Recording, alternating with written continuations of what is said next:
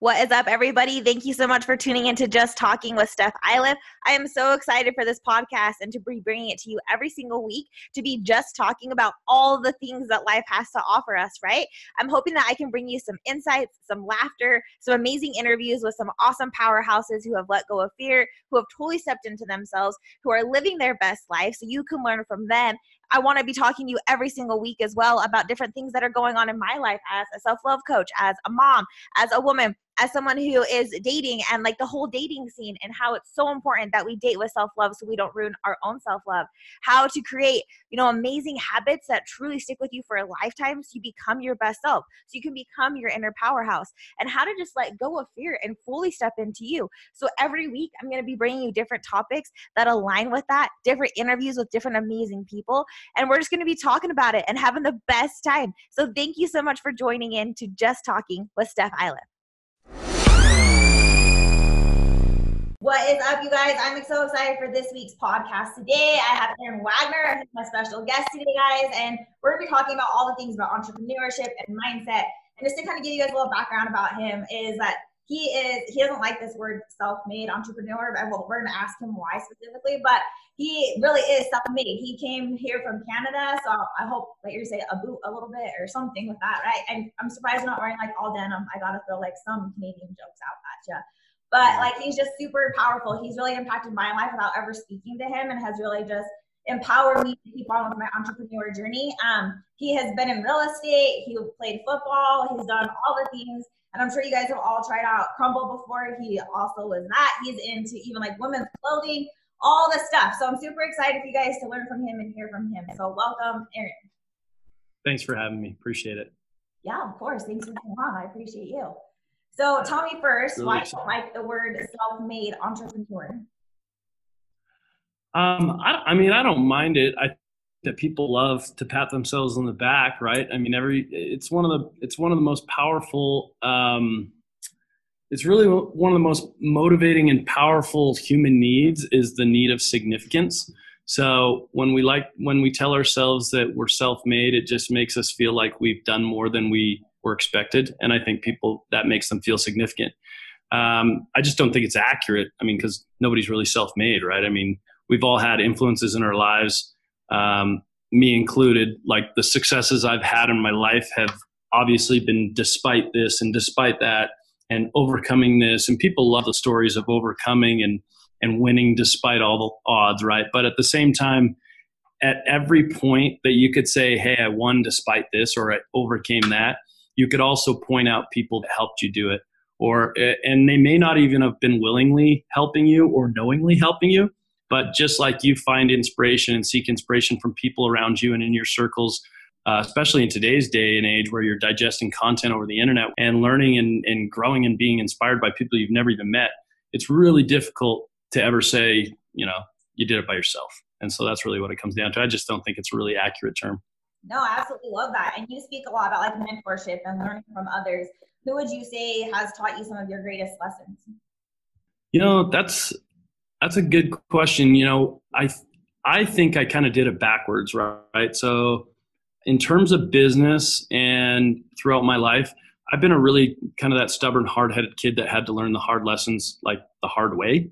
And I think that wisdom is taking and learning those lessons from people without having to experience it yourself. Unfortunately, I didn't have a lot of wisdom beyond my age growing up, so I just had to learn the hard way.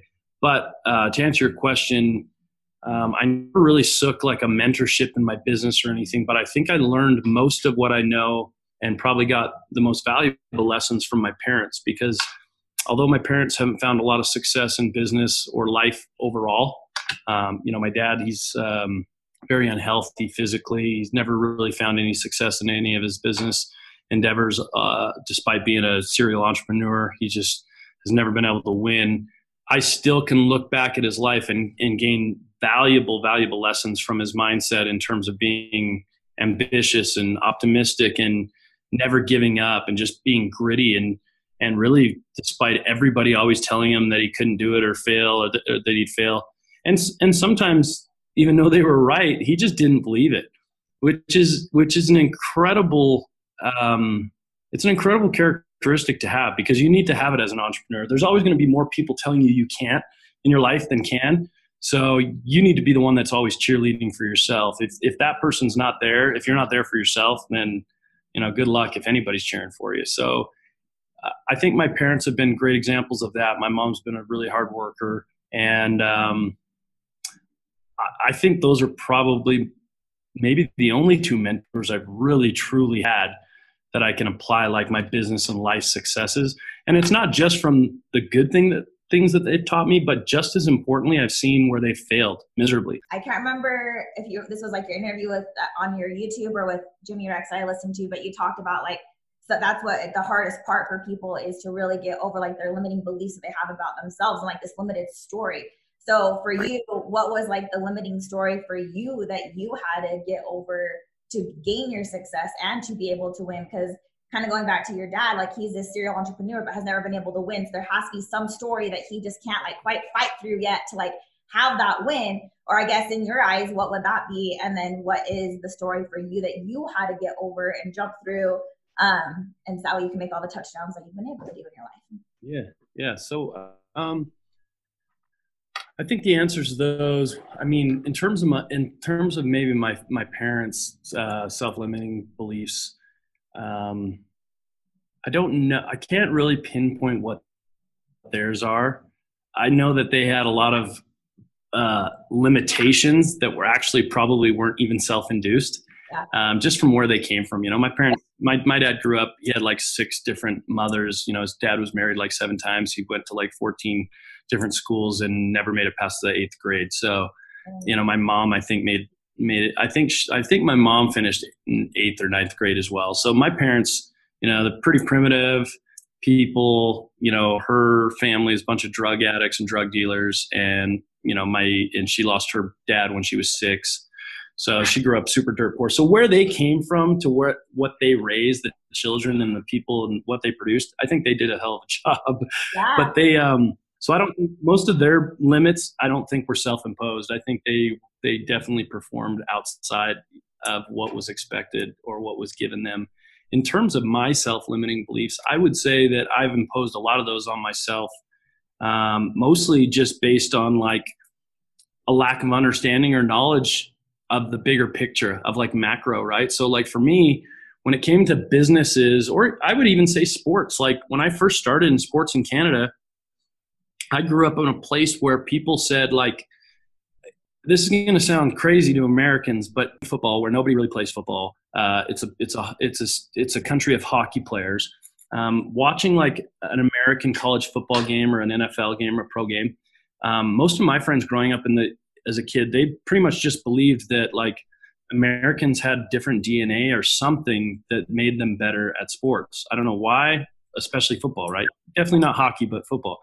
Because I remember them saying things like this was common to be said, was like, oh, Canadians don't have a chance to play in like American football. They couldn't play US college football. They can't, like, we couldn't do that. They're just way bigger, stronger, faster down there. And it's like, they honestly would say that like Americans were born with bigger, stronger, faster DNA or physiology. And I was like, this is weird, but I kind of like bought into it because that's just what everybody believed. Right. And I remember the day very, very clearly. We were sitting in my buddy's basement, and it was, I think, the first college football game that I've ever watched. It was Florida State versus Virginia Tech, and it was Michael Vick versus Peter Warwick. And these two were like the most astounding like college football players, but I knew nothing about them. I'd never watched a college football game in my life. And I think it was the national championship. These guys, it was an incredible game, but I remember so clearly watching the game and the TV screen, it kind of scanned the crowd. And there was like 100,000 people or something in the stadium. They said, they're like, yeah, today we're playing again in front of 106,000 people or something. And I was like, I remember thinking to myself and looking around to my buddies in his basement, like, dude, these are college kids, like a year older than us. They're playing in front of 100,000 people. Like we had like 8, 12 people come to our high school football game. All like their cousins, just family. They were just our parents. Like, yeah, it was like our parents, and maybe girlfriends or something would show up, right? But it was like, our biggest game of the year might get 50 people. And so 100,000 people was like, wow, people care like that? Like, this is nuts. And I remember, like, mostly just out of like arrogance, I watched that and I was like, I told my buddies, I looked at them, I was like, dude, I'm gonna do that. Like I'm gonna play in front of 100,000 people one day. Yeah. You know, I was the star of my local team, and I thought, like, I'm gonna do this. And my buddies just kind of looked at me and they totally scoffed me, which I expected because everybody was telling me that, like, you have to be American physiologically to even have a chance. And so I just like, no, I'm gonna go do that. And they were like, no, there's no chance. Da, da, da. And I made it like a goal right then going into my senior year that I was just going to outwork everybody and I was going to make this happen. And it's a long story. It's a cool story, but it's a long story of how I got myself from that point of like not even watching college football to having college scholarship offers. And it was a lot of work and on my part and just mostly just hustle to get those scholarship offers and to come to the United States and on a full scholarship to be able to have my school paid for. But I remember very clearly, like that was a major self-limiting belief, is like people were telling me and I was believing that I couldn't do this. And it was the same thing kind of over and over again, even from the college ranks then to the pros. And then also like when I started business, you know, you look at certain business people and you kind of put them on a pedestal. Like, hey, these guys are super smart people. Like if they're successful, they're just smarter than me. Right. And I know that sounds crazy, but people are saying that to themselves right now. Like people that listen to your stuff, they literally look at people. They could probably name 4 or 5 people that they're like, these people are incredible and they're just like better or they're smarter. And the truth of it is they probably aren't better and they're probably not smarter. Like maybe some of them are. Like I get that, but most of the time that's just us telling ourselves. What I learned was that every time I kind of what I call graduated the ranks of hierarchy in business or in social circles, I was super, super surprised to find out that these people that I held on pedestals were actually not nearly as smart as I thought they were, or not nearly as disciplined as I thought they were, or didn't work as hard as I thought they did, or they just didn't have really any of the advantages that I automatically gave them. I gave them their body armor that didn't even exist. And so what that did for me is it really kind of liberated me of those self-limiting beliefs, because I don't think it's always healthy, but for me it worked. I've always contrasted and compared myself against others. Yeah. And, you know, a lot of life coaches, a lot of people say that's not a healthy thing to do. It worked for me. Like I've just always had confidence in myself. My parents, when I was a kid, they always said, Aaron, you can do anything you want to do and you can be the best, and it's kind of the way I raised my kids as well. But I will say this, what that gave me was that when I got in the room or when I got hip to hip with somebody and I realized what tools they had and what their advantages were, and I could contrast them to what I was equipped with, mentally, physically, everything, right? Yeah. It was easy for me to say, if they can do it, I can. Yeah. And if they can do it, probably do it better. And that gave me a ton of confidence. And so as I've graduated those ranks, I've been at every level, I've been surprised how those people really aren't that much better or smarter, and they're not equipped with much more than we are, or I was. And so it gave me a lot of confidence to just dive in and just outwork people and just beat them in business and in life. And so now I'm to a point where I've learned that although that got me to a healthy place, it really isn't healthy for me to contrast and compare myself with others. And now the biggest thing for me is trying to contrast myself where I'm at with where I know I should be or where I know my best self is. And so for me, the major thing that I do on a constant basis is I want to make myself proud, because I know what I'm capable of. I can see that big picture of like my true potential. And that's what I'm comparing myself against every day now. Is like when I make a shitty decision or I'm not as disciplined as I should, I literally have to look myself in the mirror and be like, you're better than that. I know you're better than that, you know? And so that's where I'm at now. And it's a good place. I love that. I love that so much. And there's so many like awesome nuggets within that. I love, and you talked about like how you parent your children with that. You guys have 7 kids, is that right? 7, yeah. That's amazing. Like just be able to do all that you do and have 7 kids, and you're so involved with that. And your wife is a saint, so like bless her, she's amazing. Yeah. And so are you, right? But kind of with that, what I like to kind of break down a little bit is how you're saying like, okay, yeah, I've compared myself to where I'm at now, and now you're kind of trying to like unlearn that behavior is what I heard a little bit of like okay, how do I contract to be my best self that I know I can be and that I'm capable of? And what's your process of determining that and then like trusting yourself enough to step into your best self? Yeah, well, I mean, I think part of the unlearning process is just gaining confidence, right? When I was young, although everybody that knows me as a young kid, high school or even before, would always say like Aaron's always been cocky. Like that's how I came across to people. Unfortunately, that cockiness was just really a mask of insecurity. It always had been, because I always just wanted to prove that I could or I should or that I was something or that I was as good or better than somebody else. And it all just came from a place of insecurity. So stripping myself of that and trying to build on a foundation that was solid for myself and not for others, that was what I had to learn and unlearn, right? And so I've been able to do that over the years now. And I think the way that I've been able to do that is mostly just by winning. It's like when I say winning, I don't mean winning flawlessly. I mean just winning. So when I fail, getting back up and accomplishing. When I fall short, who cares? Try again and win.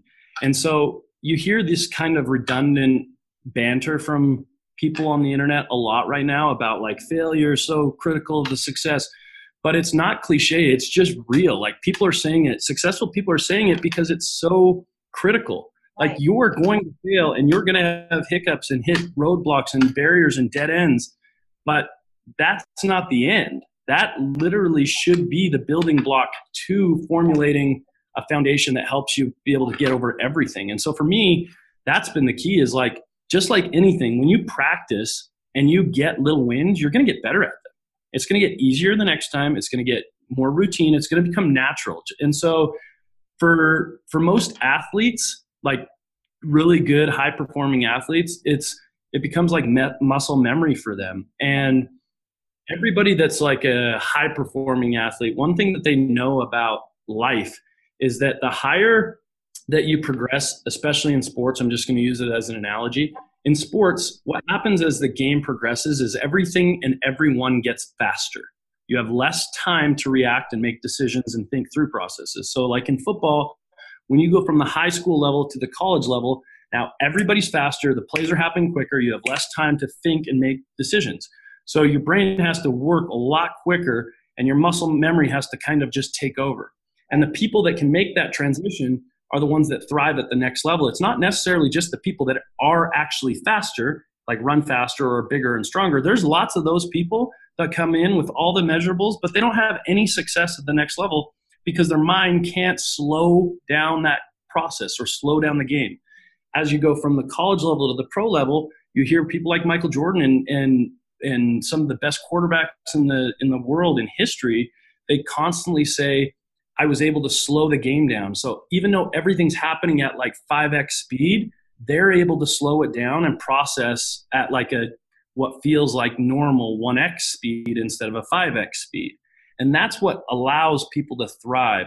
And so for me, I learned that through sports, that I needed to condition my mind to do that. So for me, when people say like, oh, I don't have time. Well, we all have the exact same amount of time.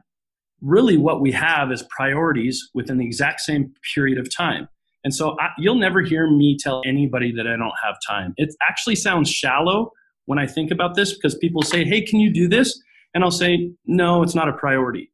That sounds mean. It kind of sounds like shallow for me to tell you you're not a priority. But you'll never hear me say, no, sorry, I don't have time for that. Because I have the same time as you do. I have the same time as everybody else. But that is not a priority. It's not a priority over this or this or this or this. So I'm just going to tell you, no, it's not a priority. Because saying you don't have time is just an excuse. So what I've learned is that I have the same amount of time. I have to prioritize what I'm going to use that time in doing. Yeah. But if I can slow down life through the processing and accomplish more in that same time period, that's what makes people super effective and super efficient. And we all know these people that you're like, dude, how do they do all that? Yeah. Like, the same 24 hours, but like, how are they running 10 companies and they got these kids and they're traveling and they're doing this and they got 5 hobbies? And it's like, sure, they probably sleep less than the normal person, but that's because that's a priority. Like sleep became less of a priority than this, and this. It's not that they had any less time or any more time than anybody else. Yeah. And so to answer your question, that's how I've done it. I've had to say, hey, I'm going to get more efficient. I'm going to slow things down. I'm going to process quicker. And then I'm going to load my priorities and that time with what's most important so that I can be effective in a lot of things.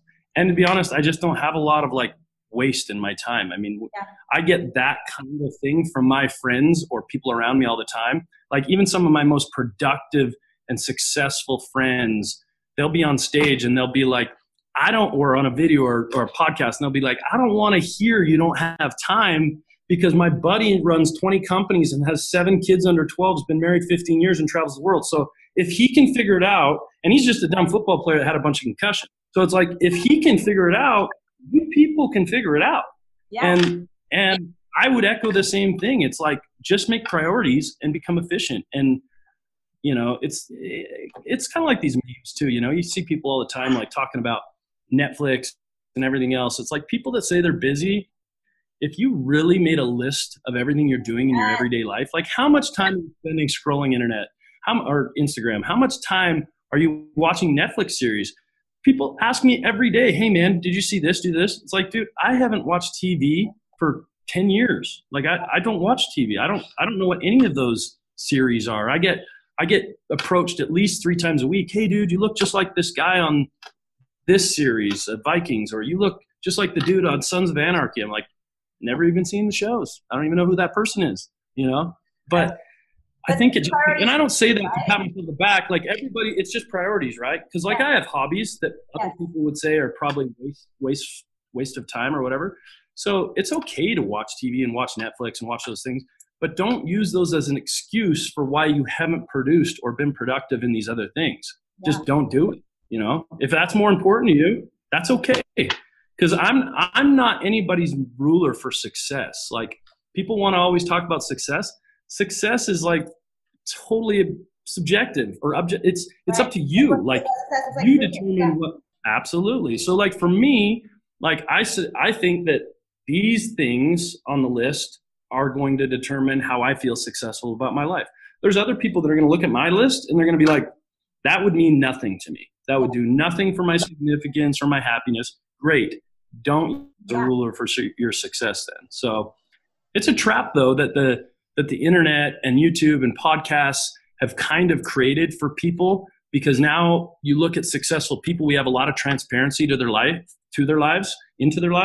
Yeah. And what happens is there are some very common parallels of a lot of successful people. So then all of a sudden everybody else says, well, I have to be that if I want to be successful. And that's just a lie.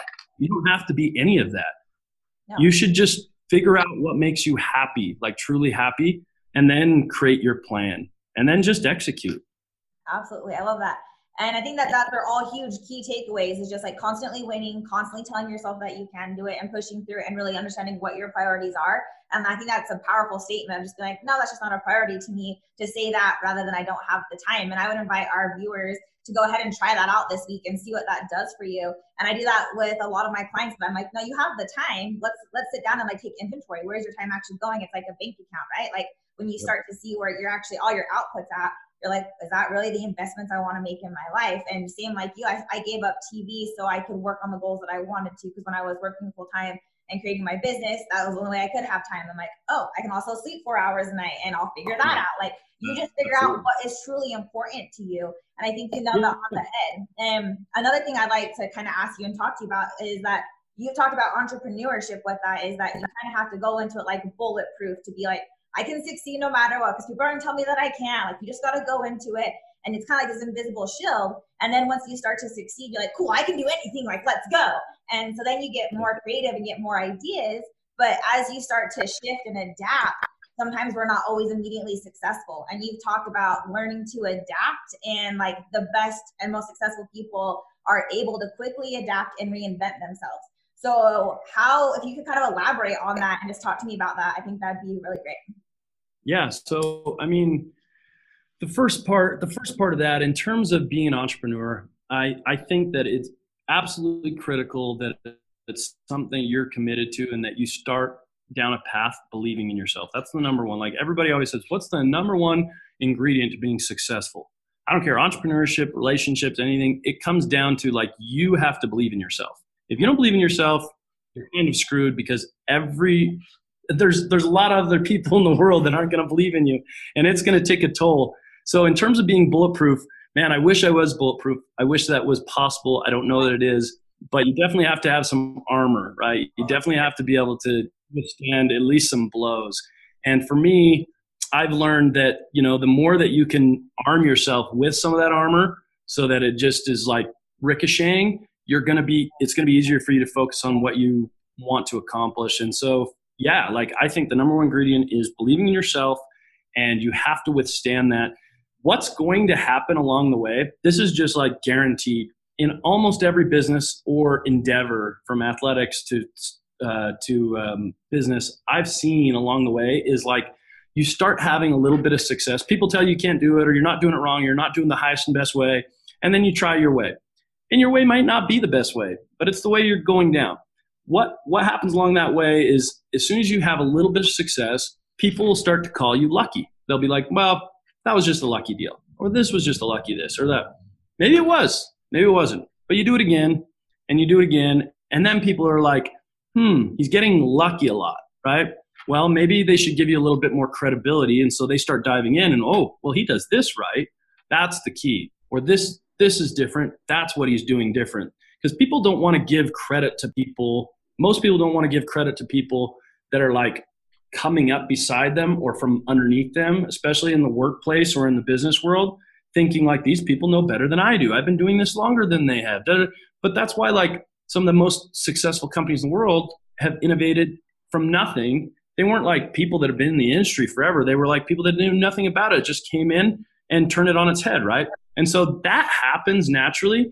And along the way, like that's happened to me, I don't know how many times, where I got into an industry, I started having some successes. Other industry professionals were like, man, he's super lucky.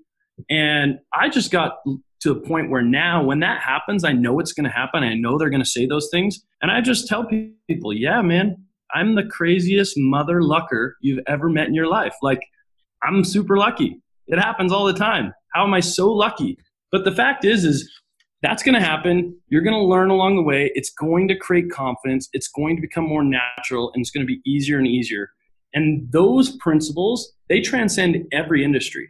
So if you have successes in sports or in relationships or in the workplace or in a business, the next thing that you take on, the next endeavor you take on, you're going to be able to take all of those successes and apply them, and it's going to make it easier, even if it's a completely different industry. So people ask me a lot, they say, Aaron, well, with your firm, you're not really specialized. Like, even when I was just doing real estate, retail, or they're in multifamily, or they're in commercial office, or they're in warehouse or industrial. Like, I don't specialize in any of those. My product and portfolio has kind of transcended all of those. We've got all of those in our portfolio. What I learned was I wanted to specialize in just doing good business with good business principles and just out executing people. So that in itself, to me, is my special. I don't know as much as that specialist in the details of those, but I don't need to. I can have those same success levels in different ways amongst all industries. So when you ask about reinventing yourself, what happens, it's a pitfall of all of us, but it happened to me, and I learned the hard way. When I started in real estate, I was in the foreclosure crisis. I was still playing pro football. A bunch of my investors were making a ton of money playing football. And so we were buying houses for like 40 cents of replacement cost, or half a replacement cost. Well, every house that we turned around and resold, we were making stupid returns, like really good money. And I got to a point where it was so easy, it felt illegal. And I was telling people like, man, everything I touched turns to sold, man. Like, I was going to put a freaking billboard on. I was patting myself on the back. I remember like looking back, like, what a douche. You know, I was like, I got so lucky timing wise. It was the best time in the market. Now, was it all luck? No, the market timing was very lucky. I was super fortunate, but I still had to do the deals. I still had to put that together. I still had to execute. Everybody else was jumping out because they were scared shitless in the market. I dove head first. Not because I was smart, just mostly because I didn't know better. But like, it worked out great, right? But what happened, the pitfalls I was going to talk about, is I started thinking I was bulletproof and that everything I touched turned to gold. And so then when I got into private equity and I started investing in businesses, unfortunately for me, the first deal that I ever did went really, really good. And I mean it. That was unfortunate because then I thought I was really good at that too. Like I was like, dude, all these people like lose money investing in businesses all the time. I just invested in a couple companies and hit home runs. This is so simple. Right. And then I got cocky and I started doing more deals and I got my teeth kicked in. And I learned really, really quickly that, you're just because you're good at one thing doesn't mean you're good at everything.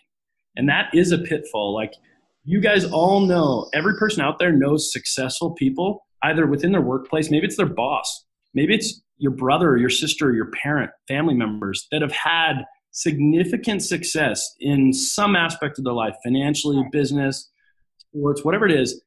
And it's so frustrating for you because they act like they know everything about everything because they're successful in that one thing. And you're like, dude, you don't know about this just because you run a bank or just because you did this. Like, you don't know, and that's frustrating for people. And it's frustrating for a good reason because it's true. These people that have only experienced one thing and found success, they really truly believe that they're good at everything. But if they had to find out, they would find out that they're not good at everything. Yeah. There are business principles and success principles that are going to correlate and translate. And some of the characteristics they develop to get them to those levels are absolutely going to transcend those things as well. But it's a hard lesson to learn that what got you there, you have to keep doing it. People just think, you get to a point, man, I did this, it came easy. And what people don't understand is when you get to that point, you actually stop doing most of the things that got you there because you have a team now that does those. Like once I built my business to a certain place, like the day-to-days that got me to this position to be able to afford a big team, I don't do any of those things anymore. And by the way, those are perishable skills. Like people think that just because you know how to ride a bike, you can ride a bike forever. Like, it's like riding a bike. Yeah. Guess what? Right. If you haven't rode a bike since you were 5 years old and I try to take you on a downhill mountain bike ride, I promise you're going to crash your ass off. You're going to scuff yourself up. Like it's not, that term does not apply to life. Right. So learn certain things that have got you to be successful. Unless you continue to sharpen those skills, they are perishable. You will, in your mind, still believe that you're good at those things. But when you dive in and try to execute on those same skills, you're going to realize they're not there anymore or that they're super, super rusty. And so you've got to continue to use and sharpen those tools that got you there if you have to use them, if you want to use them. If you don't and you want to just chill in life and whatever, that's cool. But if you think that you got to this place and now you're on cruise control and everybody's doing everything for you, but now you're going to take on the next venture and have the same success without going back and using those same things, good luck. It's not going to happen. I learned that the hard way. Same. Well, that really resonate with that. And that's why I love that you talk about that is like, you're the same things that got you there, you're going to have to keep doing to stay there. Because those tools, like you're saying, if you're not continuously using that tool, then it's just going to stay in the shed. So like always utilizing that, even if you get a team, so that way you can still be in the trenches with them and understand them. That's why like, I think we trust and admire people who started from the bottom and get to the top is because they know what it took to get there. And you're like, oh, okay, like you understand what this is. Like I get you, you get me. And so like with that, how do you keep your tools sharpened and your skill set sharpened, even if you have a team doing it? What helps you with that? And do you have like a daily practice that helps you with that? Or what has really helped you to be in tune with that? Yeah, there's discipline practices that you have to put in place to be able to stay on top of those things. Because like I said, even the knowledge will fade very quickly if you're not in the details, right? So like totally agree with what you said. I think that it's also very important that if you're leading an organization and you have a team, you have team members, you have to be doing some of that on a constant basis, or else you're not going to be able to motivate your team properly, because honestly, they'll lose respect for you. Right. If they just see a big fat happy with your feet up on the desk all day, pointing and taking and making orders, like at some point, the people that are working for you are going to start saying, this guy doesn't have a clue what's going on. Like, he doesn't know how hard this is. He doesn't have a pulse on the business. He doesn't, like when you try to make decisions and you don't know the detail, all that does is kind of breed just like lack of respect from your team members from the work for you, because they don't think that you have empathy for them, and you really truly don't have it. Right. Yeah. So for me, what I've done is I've put in place just certain disciplines of scheduling disciplines. So like certain things that I necessarily probably don't have to be a part of, I make sure that I'm scheduled in those meetings for certain businesses, and that I attend certain board meetings, or that I'm in a weekly planning or a weekly or a monthly call with all of my store managers, or I just make sure that I schedule those things, because then I keep a pulse and I'm in front of them and I'm getting the details and I'm processing and making decisions in real time with them collaboratively. And so then they feel like I care and I have a pulse. The other thing is that when I invest in a new industry or I take on a new business, I don't, unless I'm just passive in it, like just money, if I take any kind of operational role, I always completely fully immerse myself in the business from ground zero. So like, for instance, when I started in Crumbl Cookies, I knew nothing about baking or making cookies or any of that crap. I mean, I had no passion for that. I knew it was a great business opportunity. I was excited about the growth, but I needed to know the business so that I could optimize the processes and procedures and really scale this thing the way I wanted to.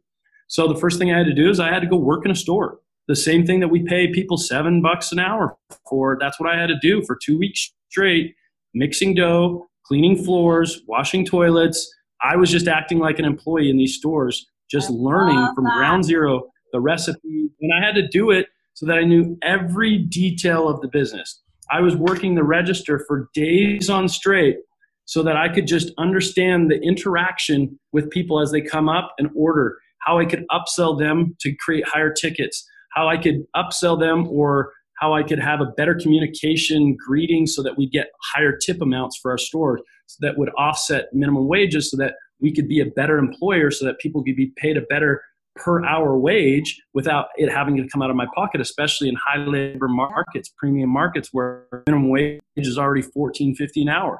You know, so these are the things that I had to learn, but I couldn't just like pay an analyst. I couldn't YouTube that shit. I had to go learn it from where I knew nothing about it.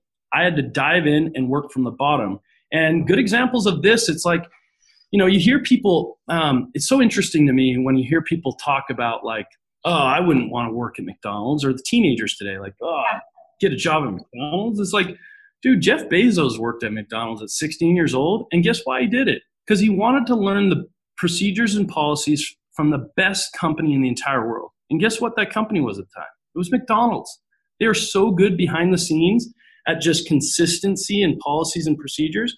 And so from 16 to 17 or 18 or whatever, when he worked there, he learned those things. And now he's built the best logistics company in the entire world because of what he learned.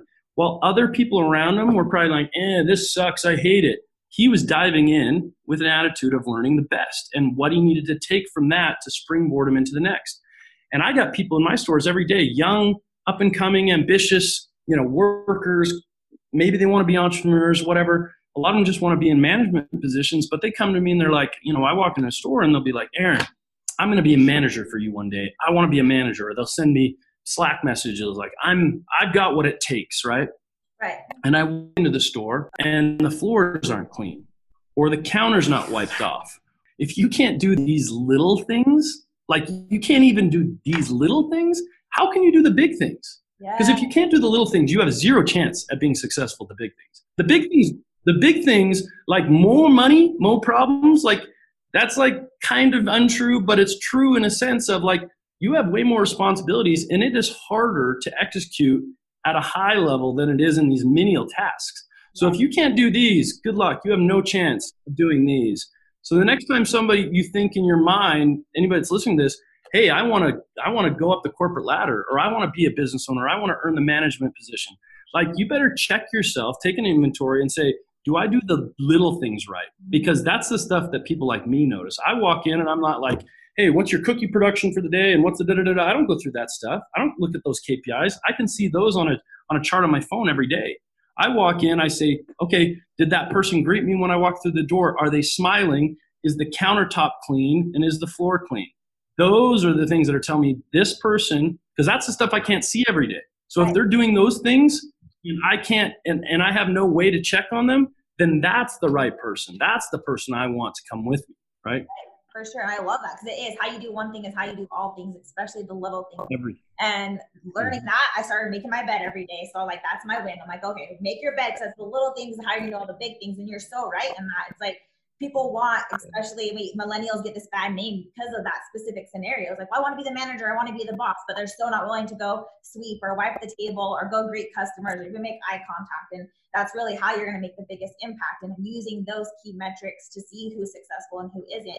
And I absolutely love that you brought that up. And I like to ask you, like, what key metrics you use for yourself to evaluate yourself every day? Like, did I make an impact today? Or like, is there certain questions that help you live up to being the best you every single day, like as your own key indicator? Yeah.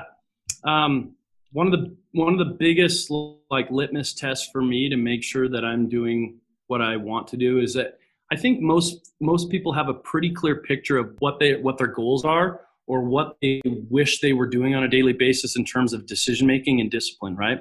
Like, as an example, when you have the time, you sit down, you make some goals, and everybody does this during New Year's. They have these New Year's resolutions, like, I want to eat healthy. I'm not going to eat fast food. I'm going to drink a green smoothie every morning. And then I'm going to do 30 minutes of workout. And then I'm going to do this, and I'm going to try to be in bed by 11 o'clock. So everybody has a general idea of what those things are, but we do it the whole year, not just in New Year's. Right. So the best litmus test for me is just checking how disciplined I am. Because of everything else, if you only get one thing out of this entire podcast, this is probably the greatest truth that I know universally, is that discipline equals happiness. Yes. That's it. Like, I love that. Discipline equals happiness. And so for me, my inventory, my litmus test is, I know what those things are that I want to be doing every day, those disciplined decisions. Have I done them? Did I eat healthy? Did I wake up on time? Did I go to bed on time? Did I spend the time that I should have, that I wanted to, with my kids, with my wife? Did I speak to people and communicate with them the proper way that I want to on a daily basis? Did I accomplish I have like a to-do list. I'm still like old school. Every day I come in and I do like the most important things that I have to accomplish every day. And like, some people think that like very successful people are these super sophisticated, like, algorithmic, whatever, charts and screens all over their offices. And like, dude, the smartest and most successful people I know are literally like, they come in and a list of 10 things or 5 things that they have to accomplish, which are like the most critical tasks, or a large portion of them every day. And you do that day in and day out, and a year goes by and you just kick the shit out of most people in life, because that's it. It's that easy. I'm just a regular ass dude that just makes lists every day and accomplishes them. That's it. Love it. I love what you're saying that, because I truly believe, like, to the root of all that I have within me, that self-discipline is the root to self-love, to self-loving yourself, to self-everything, like self-esteem, self-confidence, and to achieving. Because if you're self-disciplined, you learn how to trust yourself, and you're like, oh yeah, I can do this. And it really is just as long as I'm trusting myself to be disciplined enough today on what I want to do, just like to not eat this donut or not eat this cookie or drink what you're supposed to do or talk how you're supposed to talk. And like, those are the key components, because that's what makes you go to bed every night proud of yourself, loving yourself, and like, hell yeah, let's do it again, and let's do it 1% better, because you know that you stepped into your best self, and that's what it is. But it's like, I don't believe that anybody can even taste their best self until they learn how to taste self-discipline. And once you have that, that is the key, and that is what will drive you to success in every area of your life. Would you agree with that? Yeah, absolutely. Self-mastery for me is like my end-all goal. Like, when people say like, what's the end-all? It's self-mastery. Because if I can master myself, everything else is possible. And it's funny that you said, like, one of the things you started doing was making your bed. Like, people hear of those kind of stories from like military dudes and this and that, and they think those are just small little things. But I can promise you that, like, the way to kickstart your day outside of coffee is doing those little tiny things, because it's amazing. And people that aren't disciplined, they actually don't even know what this feels like. They don't know how good this is, how good it tastes. You do something like tell yourself, I'm going to make my bed every day this week. Just this week, I'm going to get out of my bed. I don't care if anybody's coming over. I don't give a shit. I'm going to make my bed. It's going to look great.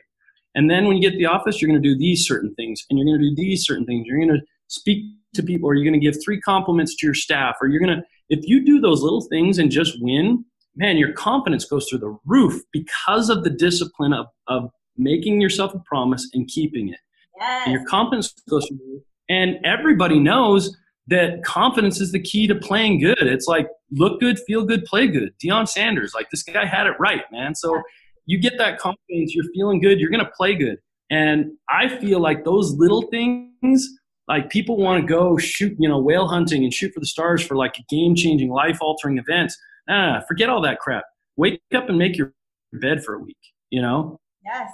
Don't eat shitty food for 2 days, or don't do this, or try to drink your water, or try to just get 15 to 20 minutes exercise. Whatever those little things are, if you can do those, if it's a relationship thing, make yourself a promise that you're going to say a sweet thing or something kind to your spouse or your partner every day for a week. Just see how much that changes that person. Like, everybody wants their whole spouse to be different, or their whole this to change, and the grass is greener. Like, change you for just a little bit, not like overnight. Just do this one little thing and see if she changes a little bit or he changes a little bit, and then try something else. And then those things compound and our entire life changes. It's crazy. I love that. And you're so right. Like, the compound effect of that is incredible. And just like tasting that win, it's like this serotonin release, and you're like, whoa, I can do this. I can do anything. And it is all these little steps. And I love that you're like, I'm just writing these lists, and it's the same thing. And they become like your must. Like, well, I have to get these done today, so I'm going to figure it out. And then you become super intentional and like laser focused, and somehow you get it all done every day. And then that's like your win. When you cross it off your list, you're like, yes, okay, next thing, let's go. And it just like is this constant like motivator, like propels you to be your best self. And so I absolutely love that you're speaking on that. I love what you're all about. I want to honor your time. So we're coming to an end here. And everything that you brought has been so much valuable, so many like golden nuggets. So a couple of things I want to challenge everybody with that Aaron's talked about is, so instead of saying it's not, I don't have time for that, it's not a priority for me, I want you guys to try that out this week. And then I want you guys to really take into effect, like, how am I spending my time? Is it the best? And I want you to start to believe in you, because if you don't believe in you, no one can believe in you. So start to believe in you by keeping a promise to yourself. So make a promise that you're going to keep all week long. And then when you do that, tag Aaron in it, tag me in it. We want to celebrate you. We want to praise you for it, honor you for it, because you're going to feel the win, but we want to win with you. Aaron, how can my audience get to know you better? How can they follow you? Do you have like any offerings that we could talk about? Let's go for it. No. So one thing that you'll probably find a little bit different, I don't sell any programs. I don't have anything like for sale. I've been kind of mentoring on a personal basis a few people here and there, and every time I sit down and kind of talk about some of these things, people always ask me to like mentor them or coach them. And one of the things that I really love to do is to coach and mentor and help people. Unfortunately, I have priorities of mentoring, coaching, and teaching that are like all under the age of 12 that are priorities over random people that approach me, even though I'd love to help them all. And so one thing that I learned about myself was that, hey, I love to give back and to be able to help others, but to do it effectively, I'm just going to have to create content and put it out there. And I don't want to make money from it. I don't want to charge people from it. That way people, and not to say that these are mutually exclusive, they're not by any means, but the reason that I do it and I don't charge anybody for it is I want people to understand that that is my motive, is really just to help. And everything I say is not going to be, overwhelming or effective for other people. Like, just hopefully some of it helps people, and some of it's going to change people, and some of it has already changed a lot of people. And that's the kind of stuff that when I hear those stories, it motivates me to do more of it. So you can follow me on Instagram at Aaron Wags, AARONWAGS. And then I have a YouTube channel, and my links to my YouTube channels in my Instagram bio. So I'm putting it out there, and hopefully it helps people. And that's the only reason I'm doing it. Well, I love it. You've helped me. You've totally impacted my life. So keep it up. Thank you so much. I'll go ahead and link all those up in the podcast for you guys too. You guys follow him along. He's amazing. And he really uses his he uses his Instagram to really like motivate and to share like his wins. And that's something that he's talked about. And so I think it's really cool because you get to see like all these spotlights and how he parents and how he does his business and all the things. So follow along, enjoy the journey. And Aaron, thank you so much. You've been such an amazing guest. Thank you. Thank you. You're the best. Have the best day, guys. Appreciate it. Thank you. Have a great day. See you guys. Hey guys, thank you so much for tuning into Just Talking today. I hope you got some value out of it. I hope you learned something. I hope you laughed. I hope you cried maybe a little bit if it's one of those kind of episodes. I just want to thank you so much for all your love and support and you just tuning in. It really means the world to me. If you would do me an extra solid and whatever platform you're using right now to listen to it, if you just go ahead and subscribe so that way you can always know when a new episode drops for you so you can be in the know. And also if you just go ahead and leave me a little review, mark that star, whether it be the first star or the fifth star, whatever you're feeling that day, and leave me a little review. I'd love to hear from you. Thank you so much again for all your love and support. Sending you all the love and light your way. Thanks again for tuning in to Just Talking. Have the best day.